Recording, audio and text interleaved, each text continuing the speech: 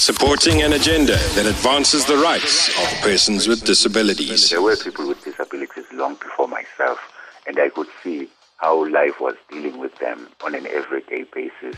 The infrastructure was never very friendly.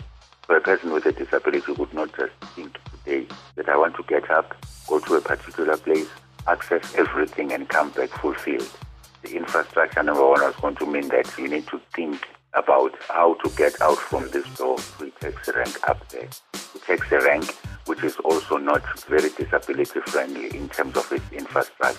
Straight from the taxi rank, you now need someone who's going to be pulling you up and lifting you from the wheelchair. The indignity of a stranger that comes your way.